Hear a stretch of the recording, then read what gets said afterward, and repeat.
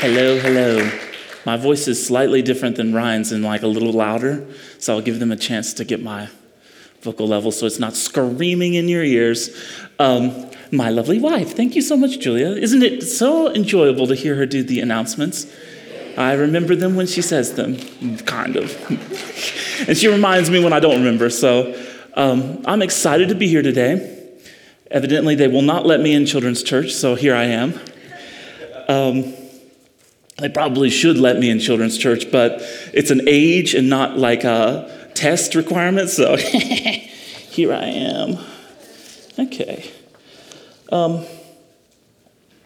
So today I want to share a story, and then, which is kind of a long story, so that's why I'm telling you, because I always tell stories, so. But this is a longer story, and it's actually my testimony of sozo.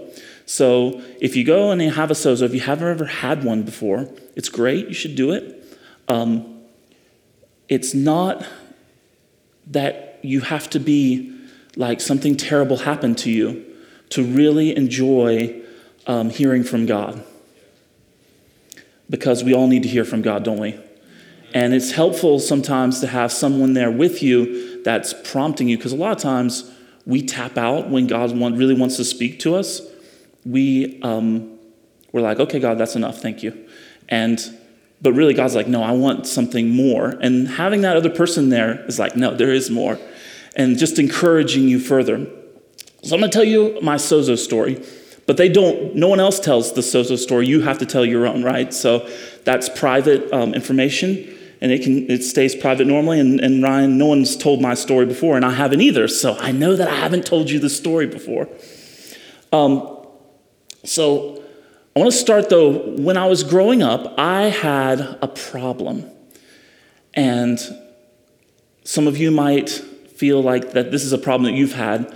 And I just want to say, this was my problem, and I don't want you to feel like, oh, well, his problem is my problem. So just say it that way. We're all different, and each of us have issues that we're trying to overcome. But my problem was with spelling and writing. I did not like school. I did not like spelling things. Spell check could not fix my spelling. And because of that, I got really afraid of writing. I could read, okay? Actually, I had trouble reading, and one night, it's probably the first miracle I ever saw looking back.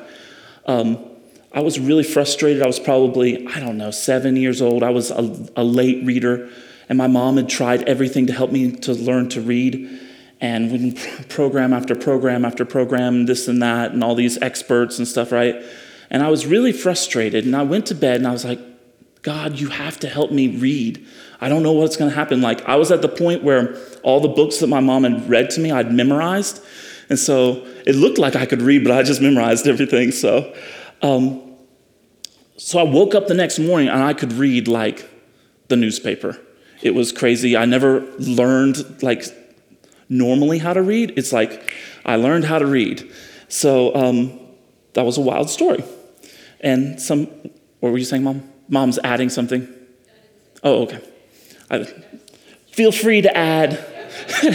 Feel free to add any of this information because I was young.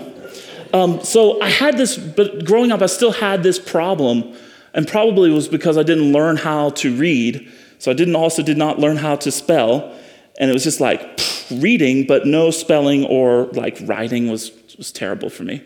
So like when I would have a test and there was an empty page, it would just be like, I cannot do anything. I cannot go forward.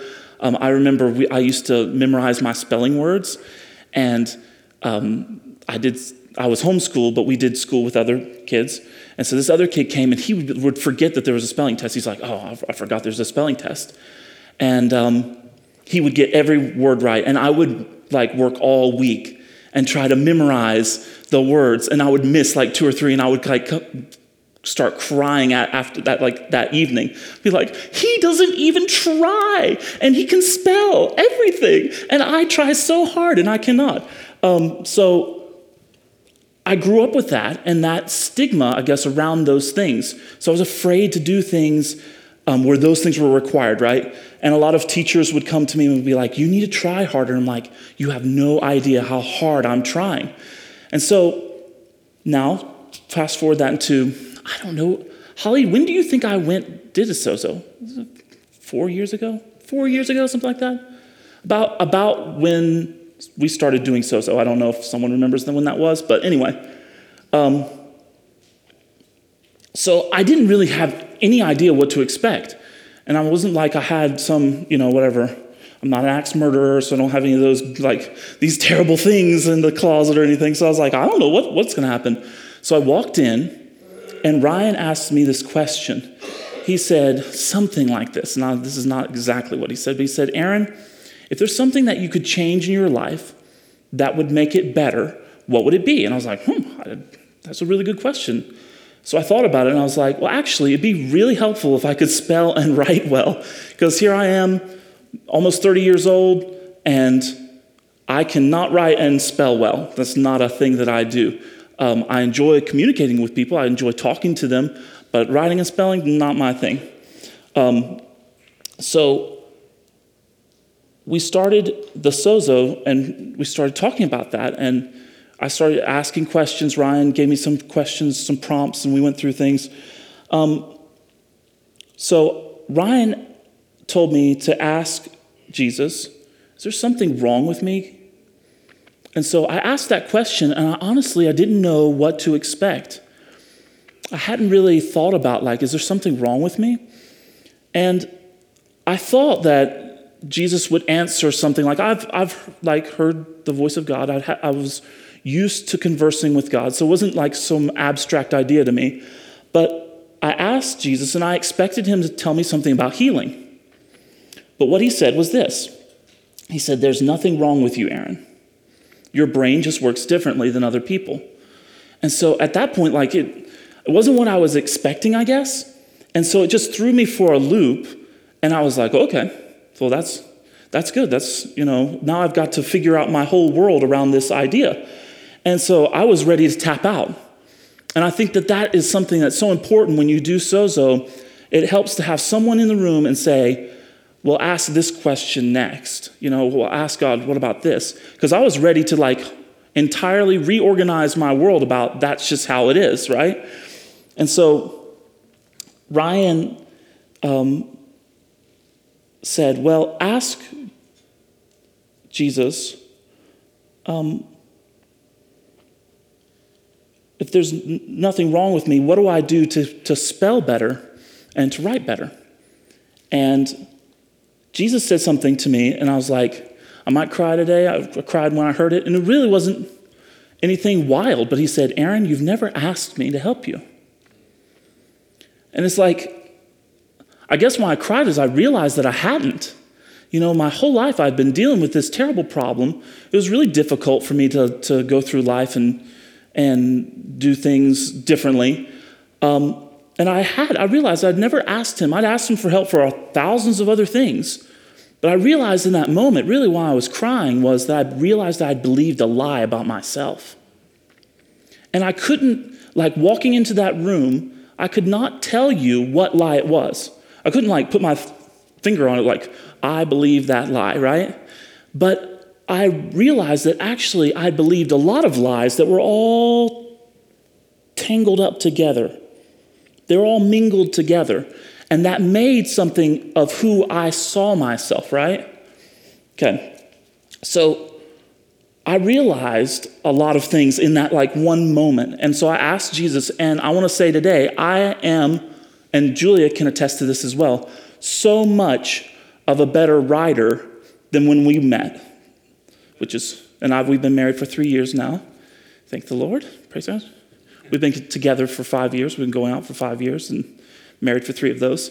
So it's just amazing, 30 years of doing things one way. You'd think that you wouldn't change much in a few years, but I can write like nobody's business now, not a problem.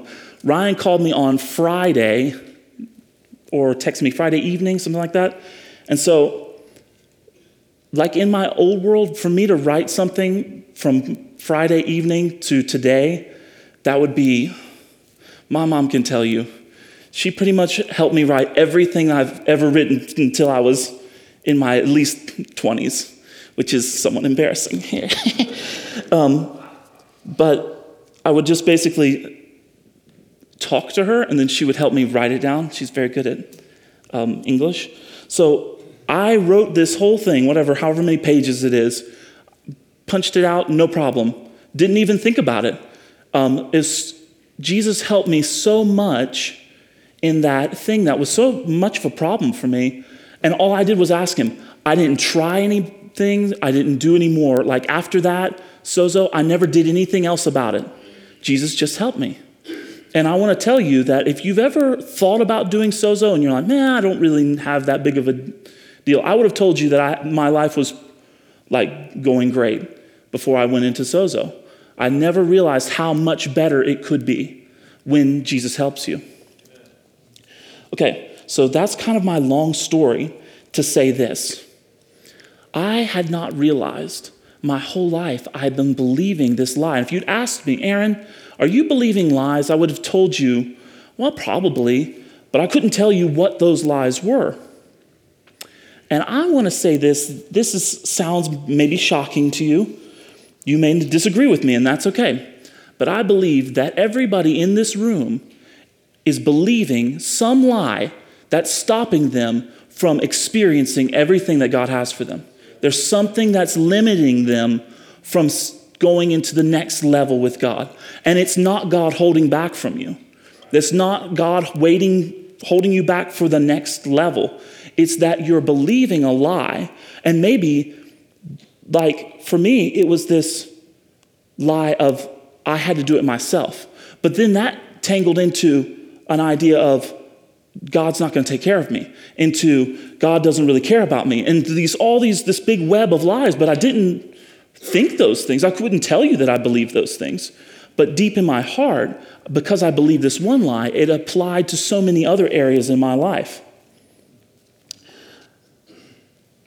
So I came up with these two things after I experienced that, and so I started meditating on it a lot and asking God, and I came up with these two. Really, they almost sound stupid. They're so basic. And these two things, if you're taking notes, you can write this down. If not, that's fine. This is easy. Number one, the lies we believe aren't the truth. That sounds, okay. Number two, anything other than the truth is a lie. But this sounds really basic, but I bet everybody in here knows someone that believes that truth is relative. That truth is my truth. This is my truth. If you've watched television in the last 4 years, you've heard someone say, well, that's my truth, right? And they believe that their truth is what defines their reality, right? But actually, there is only one answer. There can only be one answer. It's either red or it's blue, or it may not be that answer, right? It may be some other color. And a lot of times, I'm more of a science and math person. Well, growing up, not being able to write or spell, it kind of knocks out all of the English things. I may have really loved school growing up anyway, but I'm more of a math and science person. So to me, there should be always a mathematical answer to just about everything, right? So these two things, I started realizing they really affect a lot of how we see the world, and we would all probably agree with my statements. But think about this. What if you don't know the truth in a certain area? Then you've got a high percentage chance that you're believing a lie. If you don't know the truth in your specific scenario, you're believing a lie. And then anything other than the truth, it's not just like, well, that's a good answer. No, there's got to be one answer, doesn't there? There has to be one thing that's the actual answer. And everything else is a lie, even if it has some of the truth in it. And that's where I think that most of us exist on this plane of understanding that, well, I think I believe the truth, right? And I'm sure you all think that you believe the truth, but there's something that we believe that probably isn't the truth, and that makes it a lie. Okay. So,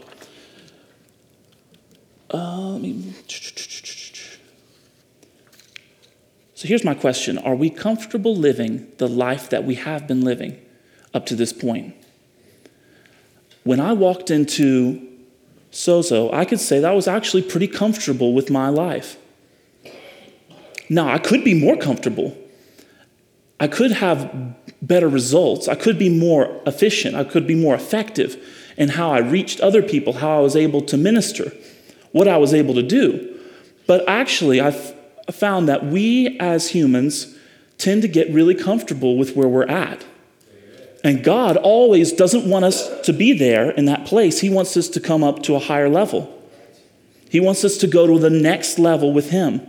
He wants us to go from glory. If I'm standing here in glory, he wants me to go from glory to greater glory. And he wants that for every person in this room and every person out of this room. He wants them to find their true purpose in him. Okay, so I want to talk about some of the lives that we're believing today. And we're going to go through some Bible verses. So that was my story. Now here's my lesson. Okay, if you'll look in Mark 1:15, Mark is recording Jesus' beginning of his teaching ministry. Okay, so John the Baptist is put in prison and Jesus starts teaching, and Mark records, he says, this is his first message. The time is fulfilled and the kingdom of God is at hand. Repent and believe in the gospel. So actually, this is not the first time this message has been preached. Does anybody know who preached this message before? Julia? John the Baptist. Excellent. Okay, so John the Baptist preached this, and now Jesus is beginning his ministry with this same message. Repent and believe the gospel, for the kingdom of God is at hand. Okay, so you're like, what does that have to do with a lie? Okay, so repent. We have this idea. We've been raised to think, I believe, that repent is repenting from sin. And I want to hold forth to you that Jesus was talking about more than sin when he said repent. Because he didn't say repent from your sin because God's going to judge you. He said repent, for the kingdom of God is at hand. Jesus came and he explained even more, like, this is how the kingdom is. Let me tell you a story. This is how the kingdom is. If you look through what Jesus said, most of the time he was talking about the kingdom. He was talking about what it was like. And then he even taught his disciples, he said, when you pray that the kingdom would come. You pray that the kingdom would come here right on earth, just like it's in heaven. So he said, I'm going to teach you about the kingdom, but my first message is to tell you to repent. That word is metanoia, change your mind, renew your mind, because the way you think the world works isn't the way it should. The way that you think your life works isn't the way it should. Because the kingdom of God is so much more than just sin and going to heaven. The kingdom of God is much more than those things, and we're going to talk about that. But the lie that we're believing, the first lie I feel like that we're believing is that we know the way the world should work. That the way that we've been raised or what we've been told, that's how the world works. And Jesus came, his first message, I believe, if I had to say it in today's terms, was get ready to change your mind because the world isn't the way you think it is. It's not the way that you think it should be. What you're experiencing, what you've seen out in the world is not how it's supposed to be. You're believing a lie, so you need to get ready to change your mind. And so many people, even Christians today, want to hold on to the things we've been raised up in, that we've been even taught by people that we trust, and they were handed it down. But you know what? We need to renew our mind to what heaven is like, to what Jesus says that the way things should be on earth. Okay, so I want to talk about, just for a second, what is reality? Because we would all say probably, just on in a very easy sense, like what I experience is reality. But I want to challenge you, is it reality? So we experience a lot of things, and some of them good and some of them are bad. And we would say, well, that's just how it is. Everyone in this room has experienced some kind of sickness. Everyone in this room has experienced some sort of lack. Everyone's experienced some sort of limitation, right? You could say that you would put everything in those boxes and you could call that's limitation. Okay? And we've also experienced going forward, and we would say, well, that's just how it is, right? Sometimes you win, sometimes you lose. Sometimes you do this thing, sometimes you don't. And that is something I want to challenge you. Where did you get that from? Where did you receive that from? Did you receive that information from God? Or did you receive that information from your own experience, from the looking around at other people's experience? Where did you get that? So Jesus challenged his disciples that the kingdom of heaven was reality. Okay, that this is actually how it's supposed to happen. And that he said that we could pray for heaven to come and be replicated here on earth. So, what is reality? Is reality what we experience here on earth, or is it what's in heaven? Because as far as I understand from the Bible, we can't change heaven, but we can change earth. If that's true, then earth, what we experience, is not reality. Jesus said, heaven and earth will pass away, but my words will never pass away. So therefore, the earth that we live in, the experience that we have on earth, is not reality as we would experience. We feel like, well, this is real. That's the same as people saying, we kind of laugh when people might say, well, that's my truth. Well, that's how, it is for me. That's how I feel. But actually, we probably are thinking that same way. Well, this is what I've experienced. This is real. This is, that person didn't get ahead, or that person, that ministry failed, or whatever. Just fill in the blank. And we're thinking that same thing. Well, that's my truth. John 15:7. Can you turn that? Flip it on. If you abide in me, Jesus said, and my words abide in you, you can ask what you desire, and it shall be done for you. That is way outside of our normal existence.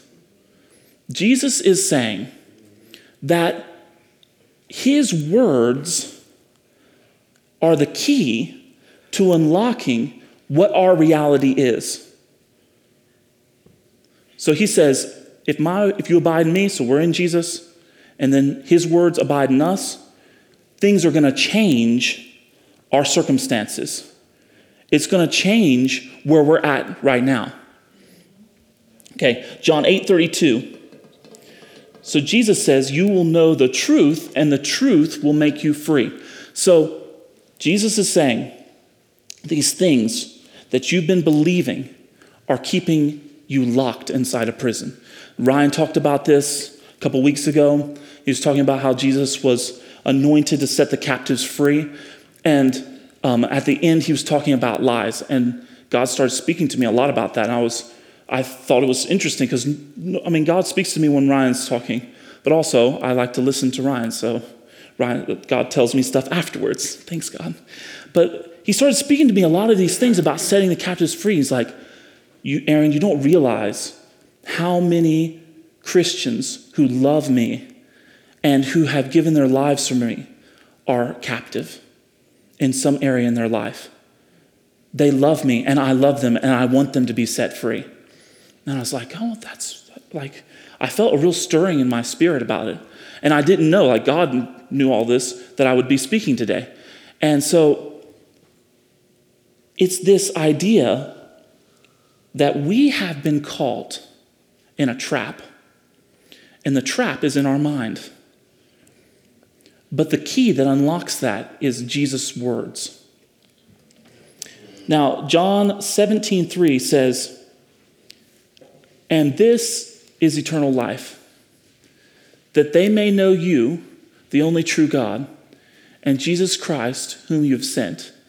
We have this idea that eternal life is going to heaven. But Jesus says right here that eternal life is not going to heaven. He says that eternal life is knowing God and Jesus Christ, whom you've sent.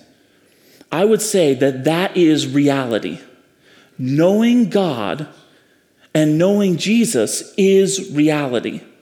That is eternal life. And when we step into that knowledge, that truth, then we exist in reality, which is eternal life.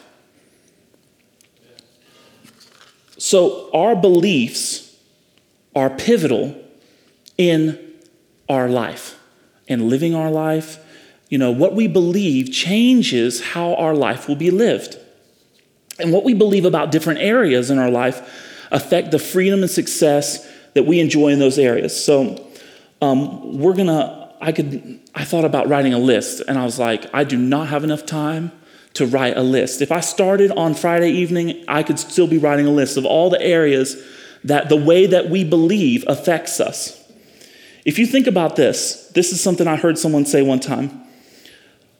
What the difference is, and I don't mean this, I don't think that physical money means it's not as great a meaning as people think it is. But he said, what's the difference between a millionaire and someone that's broke? It's what's in their head. It's how they think.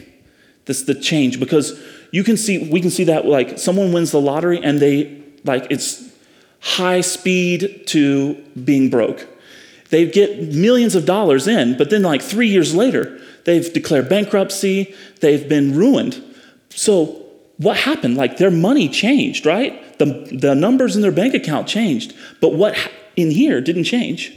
And there are people that they can be taking everything, all the money out of their pocket, and they can get up on their feet and they can make money, and they'll make more. There are people that are, millionaires, billionaires who have lost everything, and they'll turn around and make something else, and they will be better off than they were before. So it's actually the level that we live in that something you can easily measure, right? The money, that has to do with their thoughts, their thinking. Okay, so that could be, you could fill that in any area in life. There was probably someone popular at school. It wasn't because they were prettier. It wasn't because that they were taller. It was actually because something in here, the way they were, made them different. Okay, so there are many, many areas. You probably are thinking of one. Maybe it's your area that God's blessed you. Maybe it's an area that you're lacking in. Okay, so I'm going to talk about two areas that are super common that we believe lies in. These two areas, I don't want to point fingers at anybody. I'll point fingers at me. I have failed in many of these areas that, and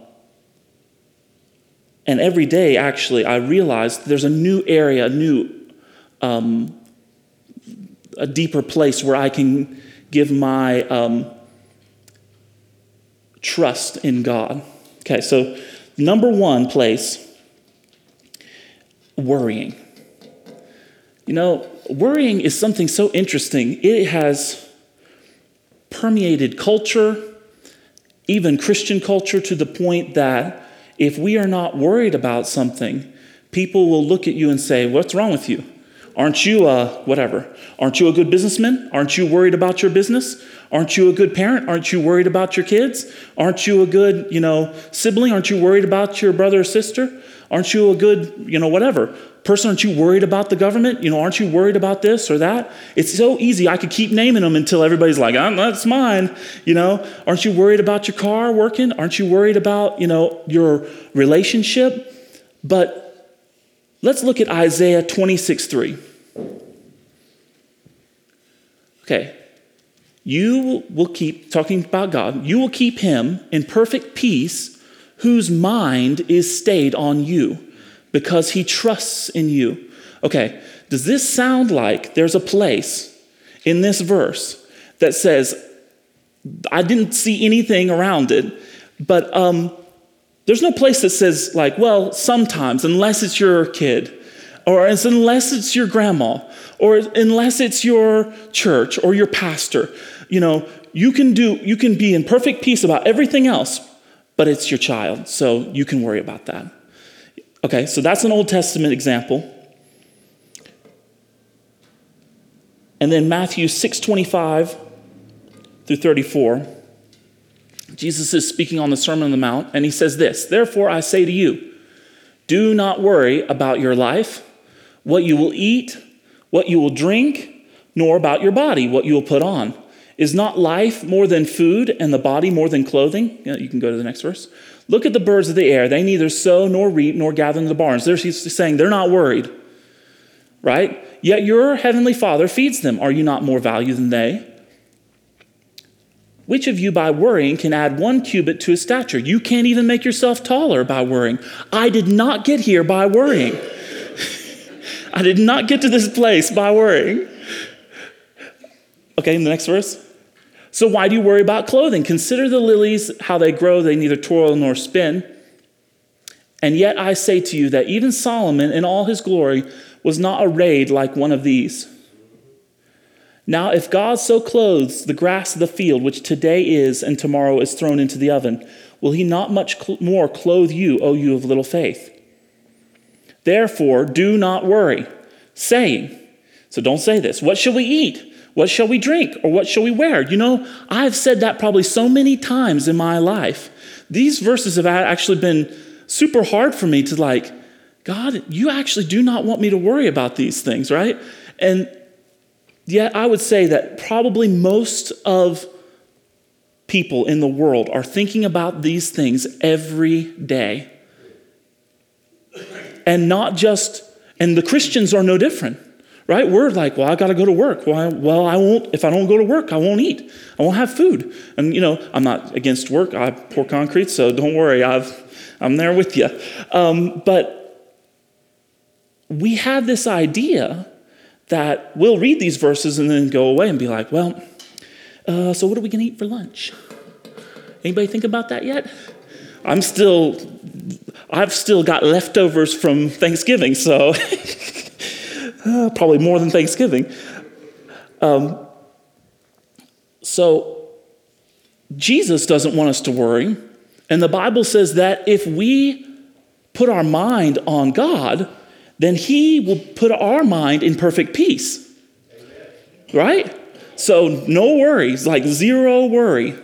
Okay? That's number one. That's probably a big one for most people. And number two is the idea of success and prosperity. And this is there's so many. This is one where everybody gets up in arms and fights on Facebook.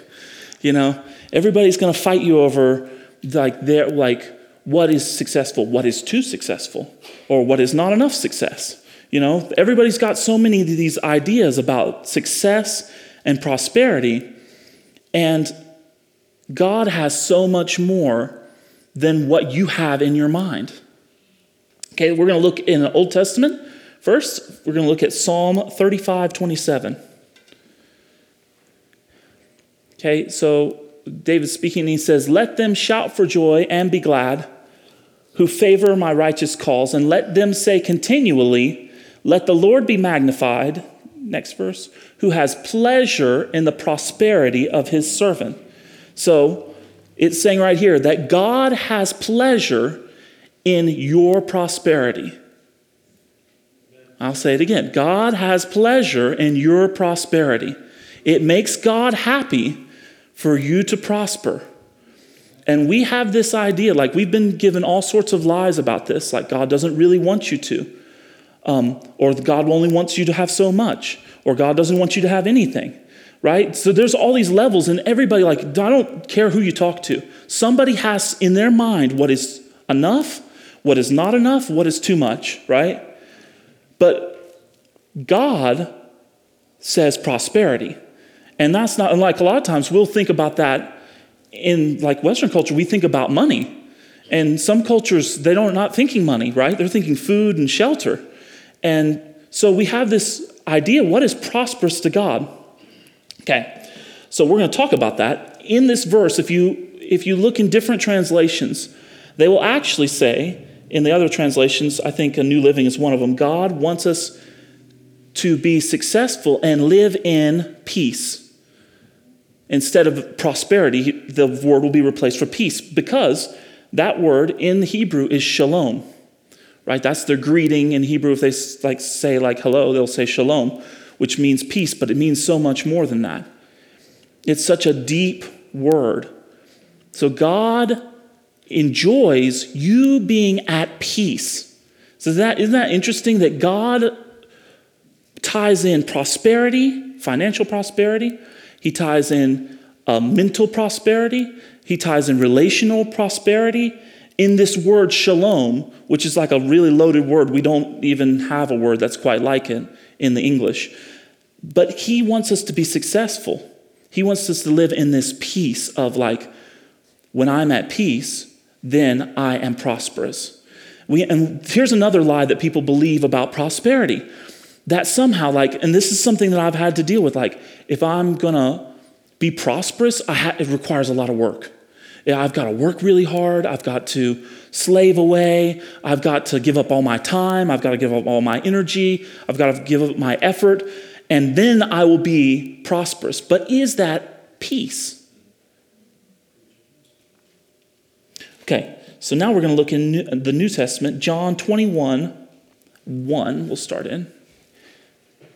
Okay, so this is an interesting story, and this is when Jesus, after he's died, after he's resurrected, this is, I believe, the third time that he shows himself to his disciples. And after these things, Jesus showed himself again to the disciples at the Sea of Tiberias, and in this way he showed himself. Simon Peter, Thomas called the twin, Nathanael of Cana in Galilee, the sons of Zebedee, and 2 others of his disciples were together. Simon Peter said to them, I'm going fishing. And they said to him, we'll go with you also. So they went out and immediately got into the boat, and that night they caught nothing. But when the morning had now come, Jesus stood on the shore, yet the disciples did not know that it was Jesus. And Jesus said to them, children, have you any food? And they answered him, no. And he said to them, cast the net on the right side of the boat, and then you will find some. So they cast, and now they were not able to draw it in because of the multitude of fish. The next verse. Therefore, the disciple whom Jesus loved, which is John, he's writing about himself, said Peter, it is the Lord. Okay, now I want to ask you a question. How did John know that it was Jesus? How did John know that it was Jesus? Everywhere that Jesus went, there was supernatural increase and overflowing abundance. Think about it. The first time that they meet Jesus, Jesus said, cast your nets on the other side. What do they get? Fish. When they're like, there's no food, he's like, no problem. Give me the fish. Give me the loaves. Here. Thank you, Jesus. Now spread it out. What is it? Plenty of food. More than enough left over. They need to pay their taxes.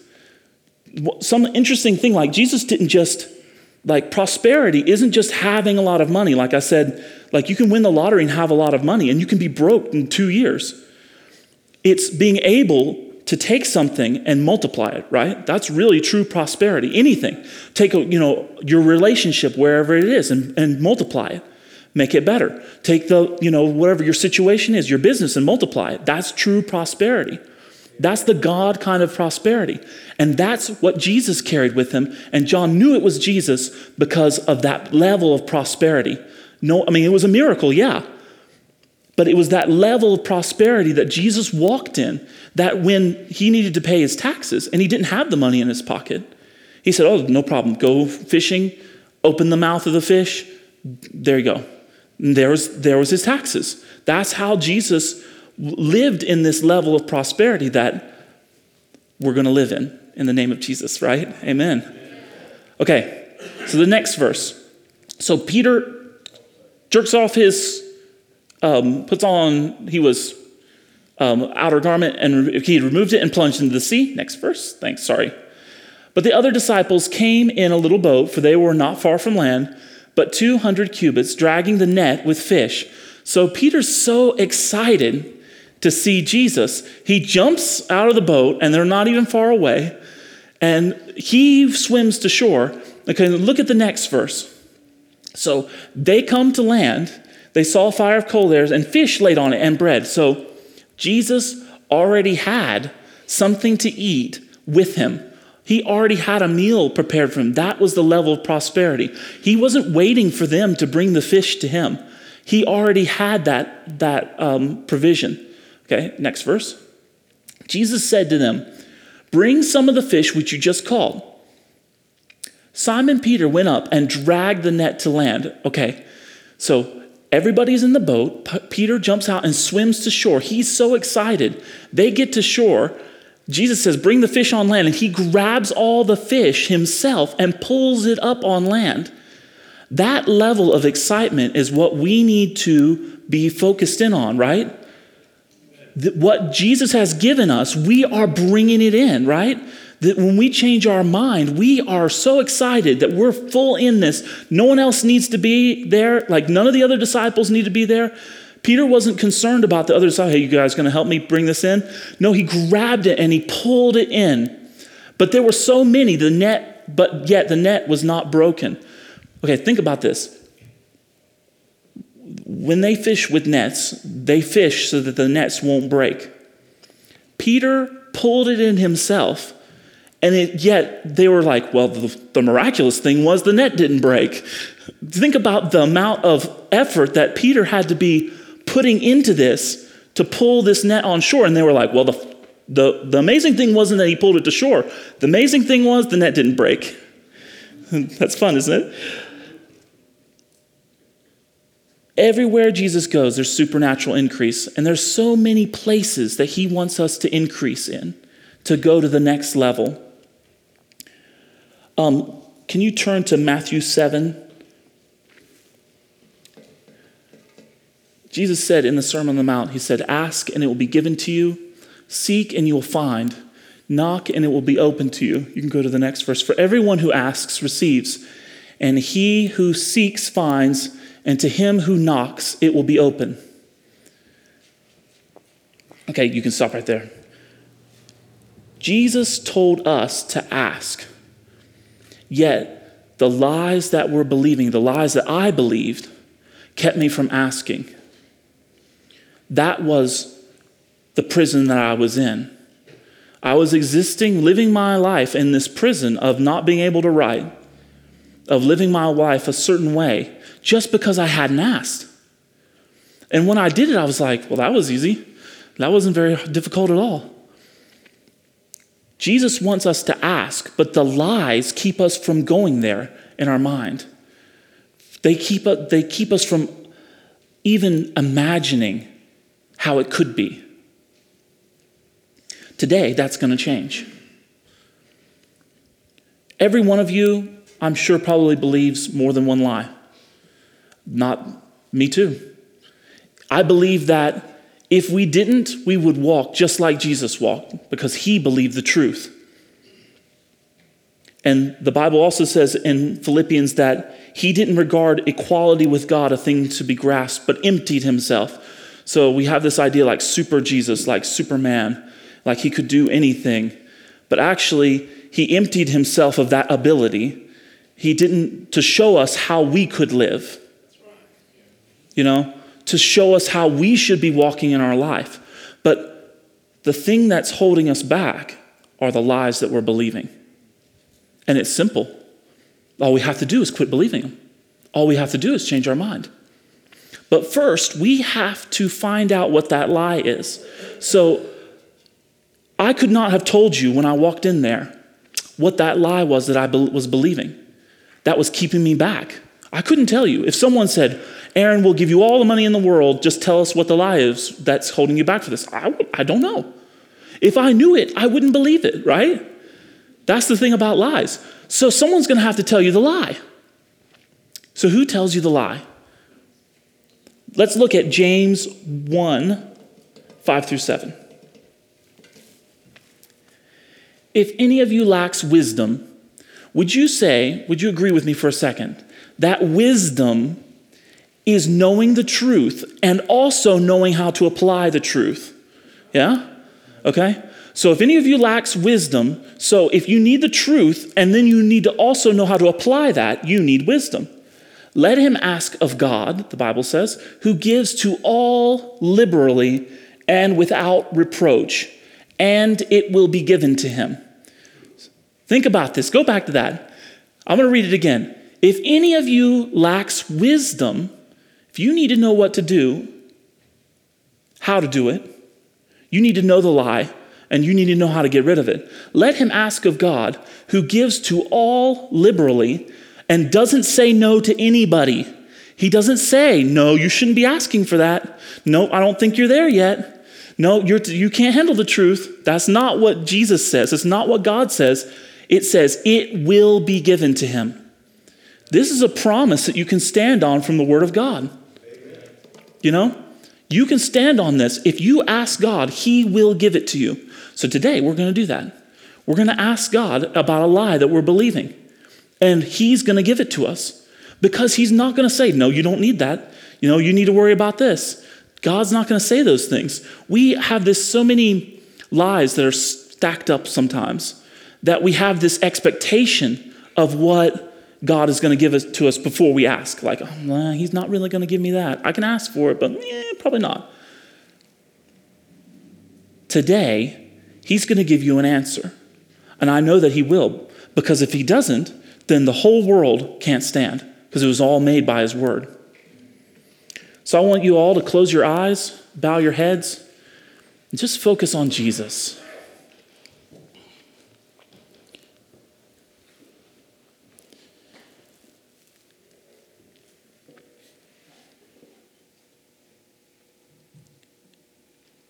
Jesus, thank you. Thank you that you are here with us right now.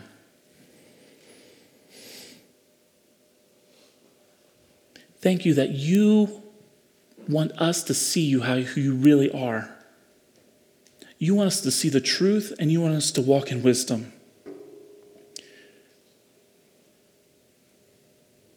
Jesus, I thank you for everyone here that can hear my voice. I thank you that you want to reveal the truth to them individually, each one.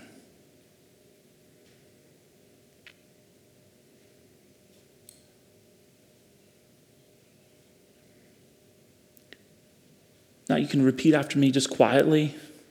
You can do it in your heart. You can do it out loud if you want. It doesn't matter. Say, Jesus,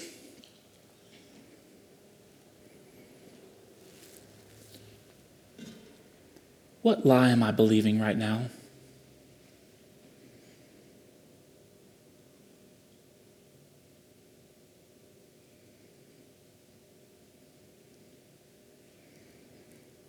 Some of you, I believe, have heard it right away. And yet there are a few here that might have heard like static or garble. So I just speak silence to outside voices, to thoughts that are run astray. Peace in the name of Jesus.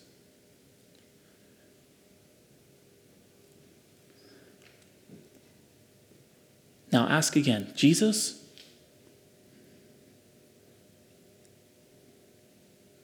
what lie am I believing?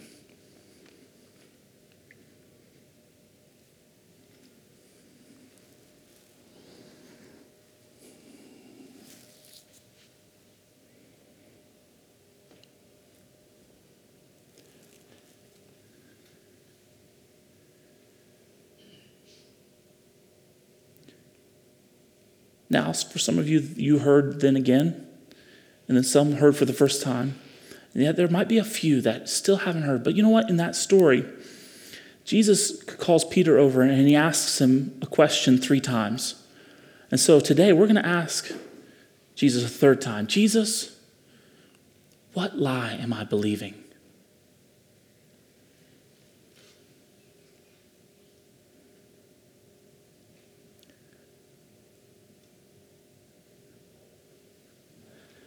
Now I want you to take that lie in your mind and just imagine it like a piece of paper. And I want you just to crumple it up and give it to Jesus. Jesus, I don't want this lie. And I want you to ask Jesus, Jesus, what do you have to give me in return?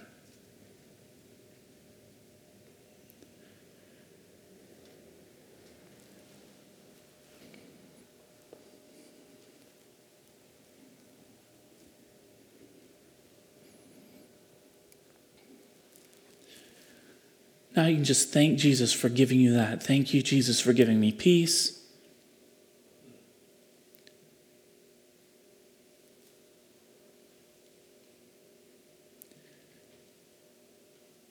I believe right now God is restoring families. He's restoring marriages.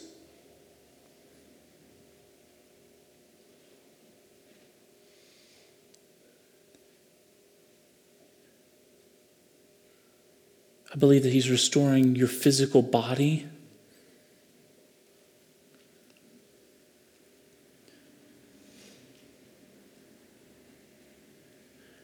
Jesus says, come to me, all you who labor and are heavy laden, and I will give you rest.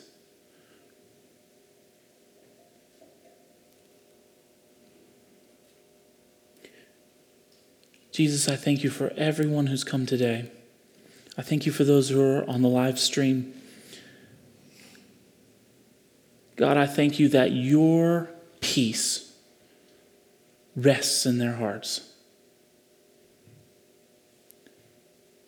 Thank you, God, that you're showing them every day more things to burn that are holding them back, that hold me back. Thank you for leading us into the amazing picture and reality of the kingdom. The amazing picture and reality of Jesus.